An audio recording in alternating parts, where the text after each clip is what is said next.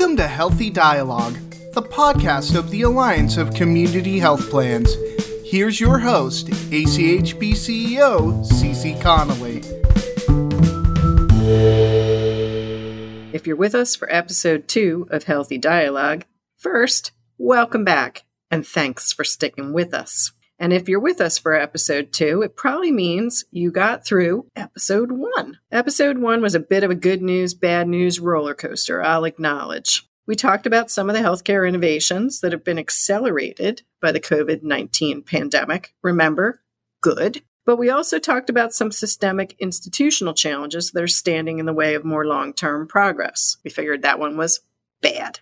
We called out the misdirected fee-for-service model that most of our healthcare system is built on, a perverse set of incentives that reward providers for doing more things to more people more often, whether it actually results in better health or not. Yep, you've got it. Bad. So there's no mistaking how we feel about fee-for-service here at ACHP. We can whine about all that's wrong with the U.S. system, or we can do something about it. And in the simplest sense, doing something about it will require one of two things to happen. Either all of the players, health plans, providers, patients, and those shareholders all have to agree voluntarily on some new path forward, or we're going to need new health policy that dictates the way forward. Some health plans have turned out to be pretty good at the volunteer approach. And we shared some of those examples with you in episode 1. But others need the legislative mandate, the policy fix, or some set of carrots and sticks to force change. We have some ideas about that. In fact, we have 10 years worth of ideas about that. This month, ACHP will release our report, Healthcare 2030, ACHP's Roadmap to Reform. Nearly a year in the making, this document tackles a litany of the major challenges we face in healthcare today. But it's not your typical shopping list of finger-pointing and pontificating. It's much more about solutions. Some short-term, low-hanging fruit, and some long-term, heavier lifts. It's practical, nonpartisan, and we believe highly actionable. We're excited to share it with you and hope it will inspire you to engage in some healthy dialogue about fixing our system. Our first guest today, by the way, knows a lot about that system because she used to oversee a major part of it.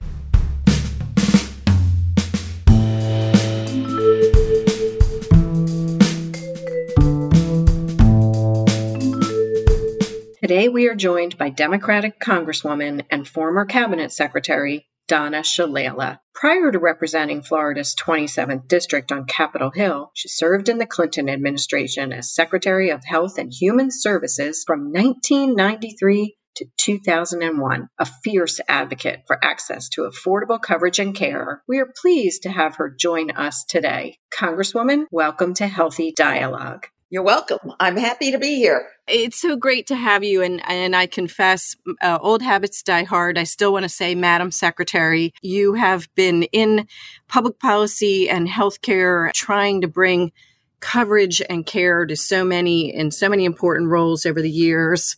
It's really just super to have you with us at this very important moment in our history. Thank you very much. It's a very difficult time in our history, particularly in the history of healthcare and science. So let's talk a little bit about that. You, of course, have focused for so long on access to high quality, affordable care. If you were to think about really achieving that goal over the next decade, what steps do you believe Congress needs to take to help make that happen? I think there are a couple things we need to do. Number one, we should use the Affordable Care Act as a platform.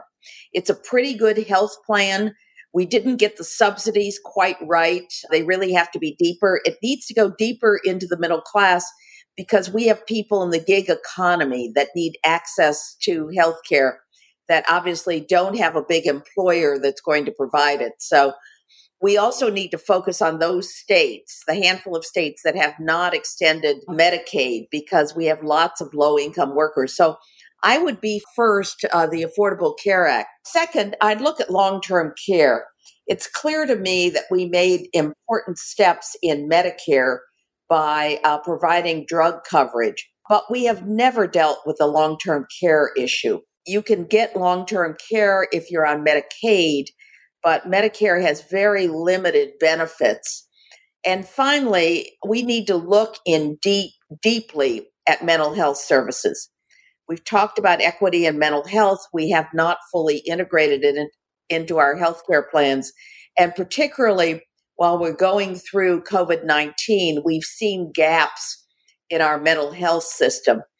Now, there are some good things that have happened. The first thing I would do is I'd take those regulations on telemedicine and I'd make them permanent, because it seems to me that both the specialties as well as primary care have been learning about telehealth. It's come into its own, and it's time for us to integrate those regs directly into our healthcare system, and CMS could do that immediately. So that's a long answer to a number of things I do. Well, I'm so glad that you mentioned telehealth because, of course, our members, nonprofit community health plans, many had been using it prior to COVID-19. But once that pandemic hit, we saw just phenomenal uptake.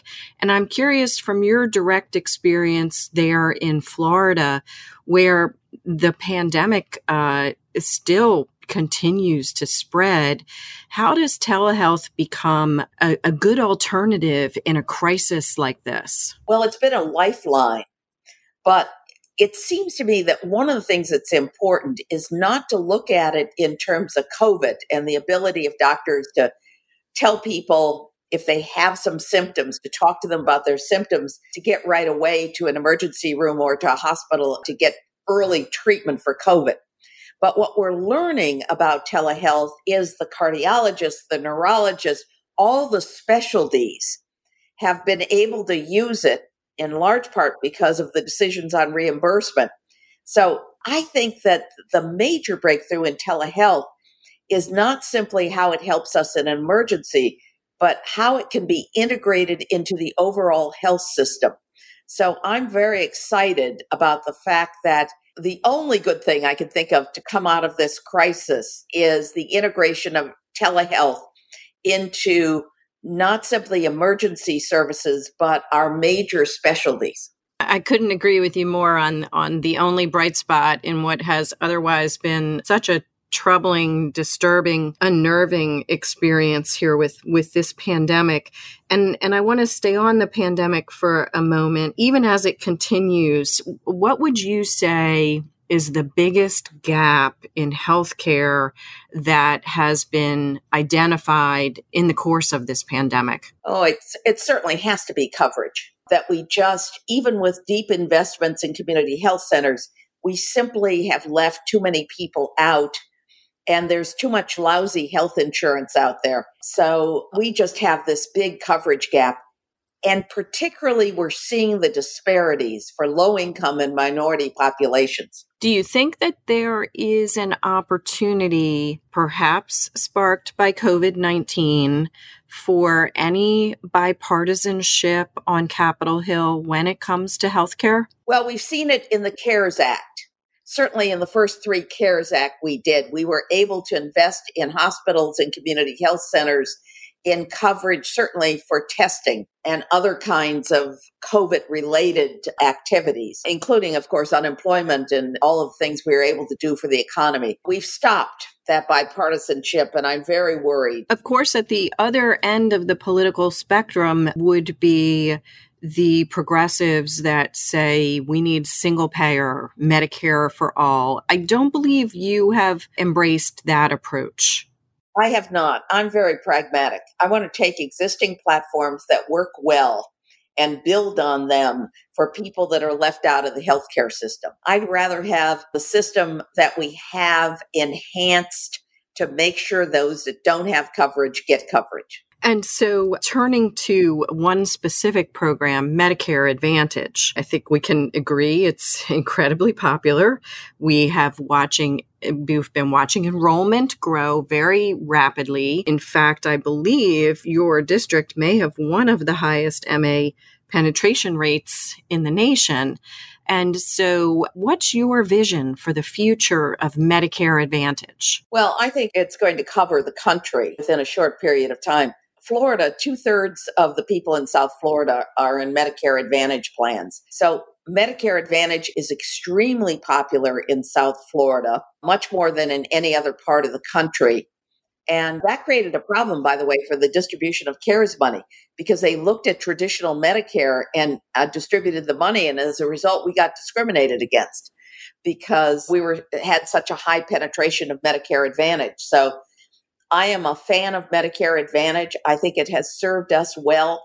But the Medicare system itself, we need to add benefits for everyone. But more importantly, we need to look at long-term care. And I don't mean just nursing home care. In fact, I think nursing homes, I certainly am wary about them because they've been petri dishes for the most part. But home health care, we've got to figure out a way to properly pay people for home health care. And I know that from a personal experience. My mother lived to 104, and in her last years, we had 24-hour home health care workers. They don't make very much. They made a lot more working for me because I wanted to make sure that they had health care as well. But I learned a lot more about the home health care business by using it than I ever did as secretary. Well, and it's so interesting that you bring that up. Again, a few of our community health plans, they're not necessarily in the long-term care business, but even the creation of their hospital at home programs. Now, I'm thinking about Select Health in Utah and Security in Marshfield, Wisconsin, where patients and their families can have the choice of whether or not they want to go into a hospital for 100 or 150 different conditions. Yeah, and certainly in a place like Wisconsin, where home health is very popular as opposed to institutional care, they've had a long investment since the 1980s in community-based healthcare. I know Marshfield very well because I was chancellor of the University of Wisconsin at Madison. And Wisconsin is one of those states which has had a deep commitment to home care, to community-based care, to keeping people in their own homes. Miami is the same. People keep their grandparents in their homes, their mothers and fathers that are disabled, and we need a healthcare system that adjusts to that. I don't particularly care whether we save money or not.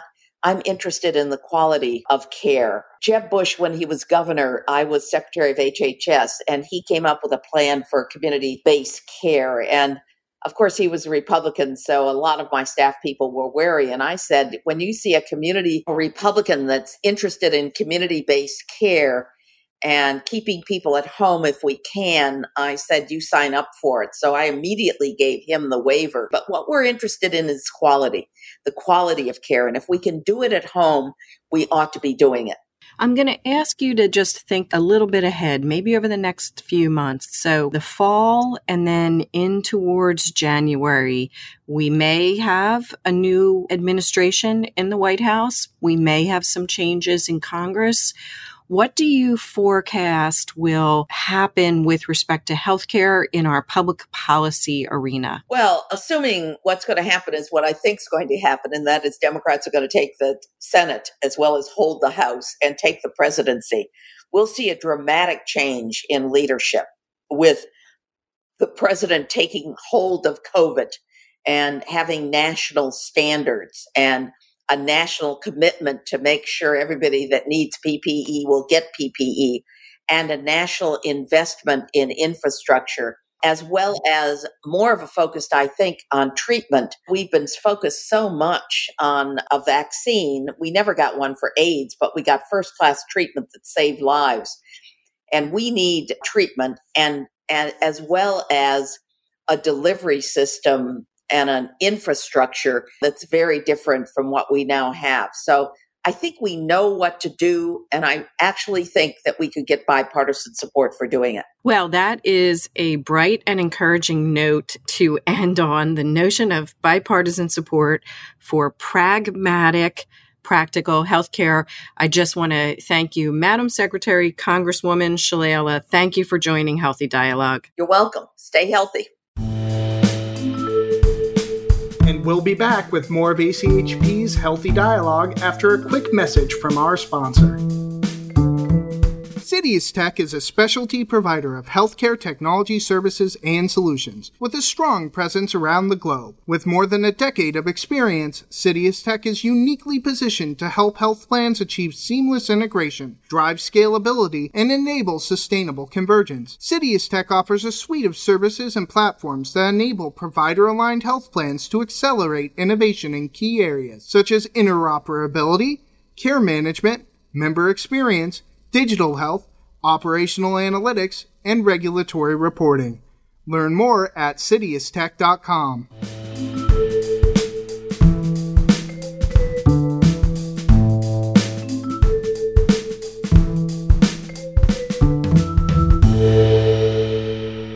It's my pleasure to welcome Dr. Mark Harrison to Healthy Dialogue today. As the president and CEO of Intermountain Healthcare in Utah, Mark is leading the way on transformation and innovation in healthcare today, most recently helping to launch Civica RX, a nonprofit generic drug company. He's on every list of influential and great leaders, and we're so honored to have him here today. Mark, thanks for joining us. Thank you. So glad to be here. You know, Mark, I want to start with the really terrific piece that you published over the summer in Harvard Business Review. And one of the points that you make in that article is that COVID-19 is a wake-up call that tells us we need to change what we're doing, do it better, and make it more affordable. That sounds pretty ambitious. Can you offer up a couple of immediate actions that would move us in that direction? I think there are a few things that can happen immediately, and maybe some of them are happening right now already. And one of them is the harness technology more aggressively piece. The transformation around telehealth has really been very dramatic, and I think it's most in line with what Intermountain has said for a long time, that a lot of care that's delivered really actually does not need to be delivered, and certainly doesn't need to be delivered face-to-face.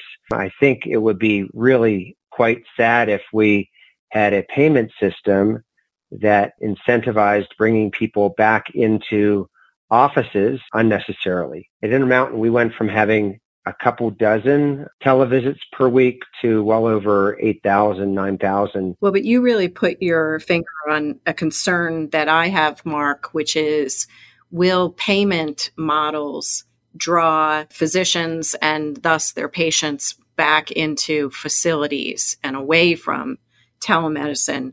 So what kinds of things are you at Intermountain and Select Health, of course, as your plan? What are you all trying to do to ensure we keep taking advantage of this wonderful technology? You know, we're really quite fortunate, as you know, Cece, in that we've worked very, very hard. This has not been an accident, but about half of our business, about half of our practice is now fully capitated. And it has been a really easy shift for us, particularly for that population, to just do what's right for the patient. And so we pivoted really fast during the beginning of the pandemic, and we are bound and determined not to let that backslide. And we're making sure that our providers are well compensated if they're on an RVU basis for that care. And if they're not, the salaried model lends itself even better to making sure that doesn't happen. You know, you mentioned salary model, capitation, other folks use the phrase global payment systems. And also, if we can add into this conversation a payer-provider, either integration or close collaboration. Describe for me how important these ingredients are to getting to the kind of future state health system that I think you and I envisioned. So for instance, we've worked hard around reimagining primary care with lots of panel-based care where generally the providers are salaried, but then bonused for things like quality and the good health of their patients. We end up spending less money and keeping people a lot healthier and keeping them in less restrictive environments. And I think the payer-provider model, when done well, really should exemplify that. Because much as we did at Intermountain almost 3 years ago, when I sat everyone down at the same table and I said, there's only one P&L that counts. It's for the whole organization, and it's for the betterment of the communities and the people who trust us in those communities.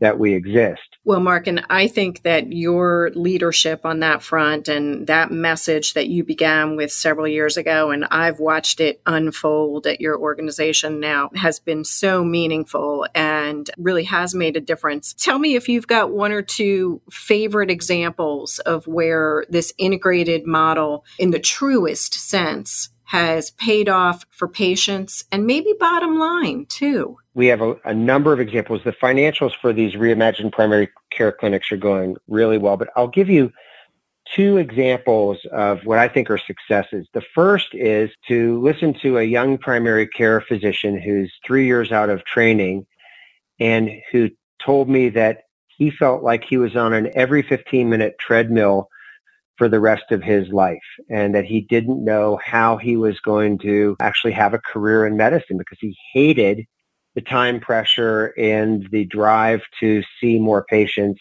in order to make more money. And he shifted into one of these salaried model panel-based care situations and was able to fully utilize nurses and nurse practitioners and pharmacists and care navigators, and had time to do things like spend as much time as he wanted with a patient or make a home visit. And he's incredibly happy and satisfied. And what he said to me, he said, I feel like I'm practicing medicine as it was meant to be practiced, as I hoped I would get to practice it. And I'm happy. So that was really meaningful. Another example is I was visiting one of our rural hospitals in central Utah, really long way from any next hospital, over 100 miles in any direction. And as I was visiting there, I visited their tele-oncology clinic. It was our first one. And I asked the nurse who was in the clinic, said, so why did this start? And she said, we began to realize that our elderly rural patients were choosing to die rather than have their cancer treated because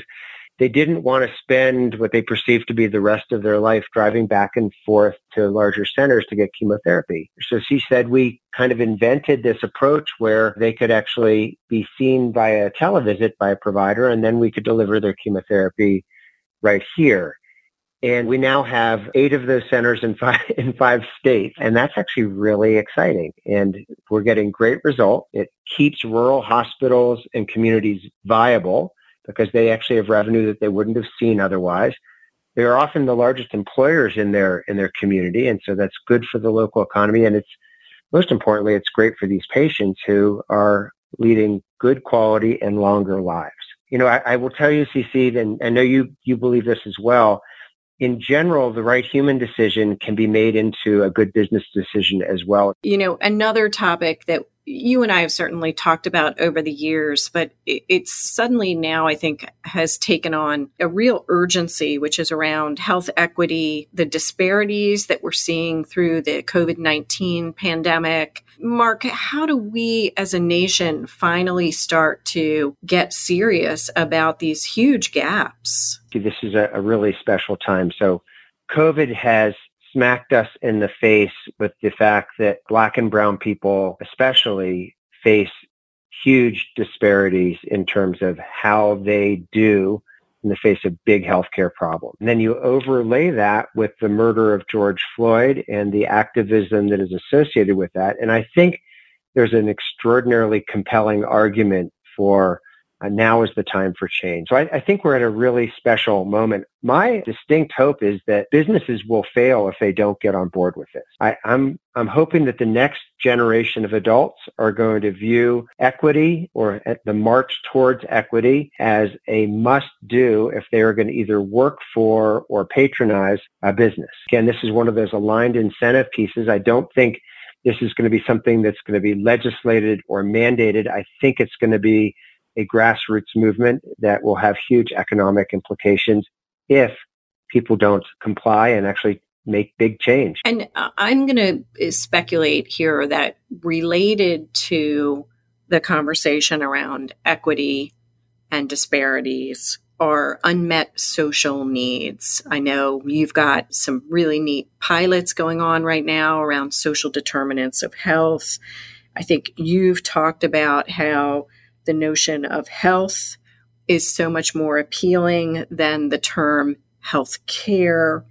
And so we're really talking about getting upstream focusing on prevention, what's going on in a community. Tell me a little how you at Intermountain with Select Health as your plan partner are trying to address some of these social determinants of health. Thanks, Cece. This is, again, one of those pieces where there has to be alignment. In order to be truly successful, there has to be alignment between the business model and the social action. I'm always a bit mystified when I hear about a fee-for-service oriented system when they donate X number of dollars towards housing or a supermarket in a neighborhood. And I know that's well-intentioned, and I know that some good will come of it, but it smacks of charity as opposed to transformational change. And what we try and do is we try and align our efforts of keeping people well and having a sustainable business associated with that with making improvements in a community. And our efforts range from coordinating with local agencies around housing or transportation or food insecurity to working with other institutions who provide healthcare who would normally be competitors to make sure that folks don't fall through the cracks. I like so much the notion of charity versus transformational change. And I certainly think here at Healthy Dialogue and within our ACHP membership, we are right there with you on the transformational change theme. And so with that, if, Mark, I were to hand you the Healthy Dialogue magic wand and you could wave it and make just one policy change in healthcare, have you got one for me? I do, Cece. So there's not a healthcare system out there that isn't reliant on government programs for a large portion of the business they do.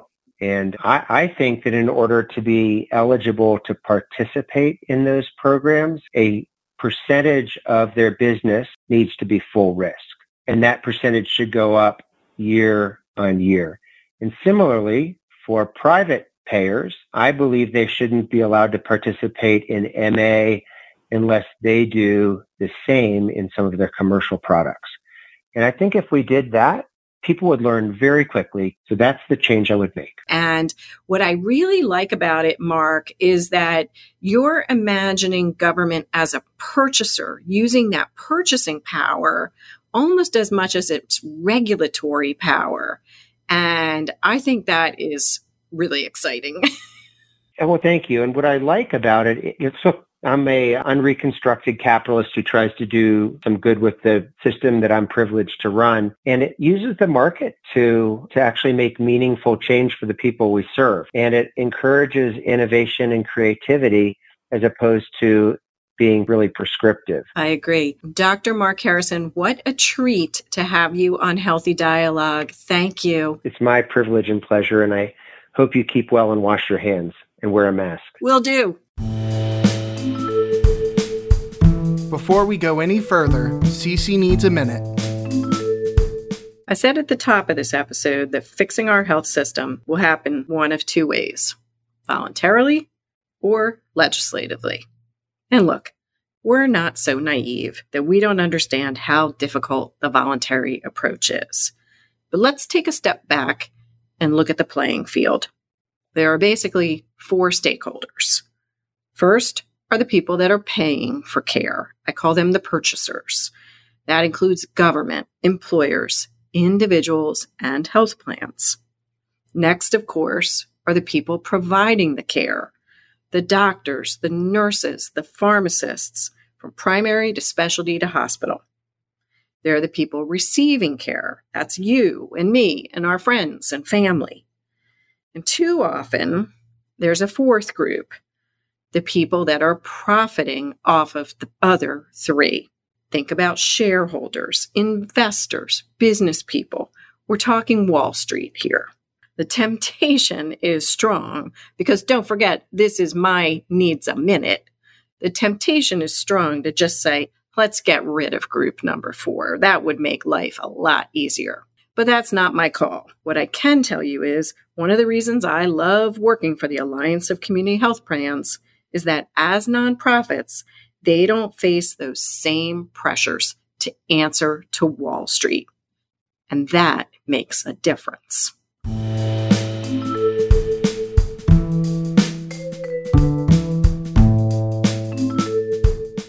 spilled just a few of our beans earlier about the 10-year roadmap for healthcare reform that ACHP will be releasing on September 22nd.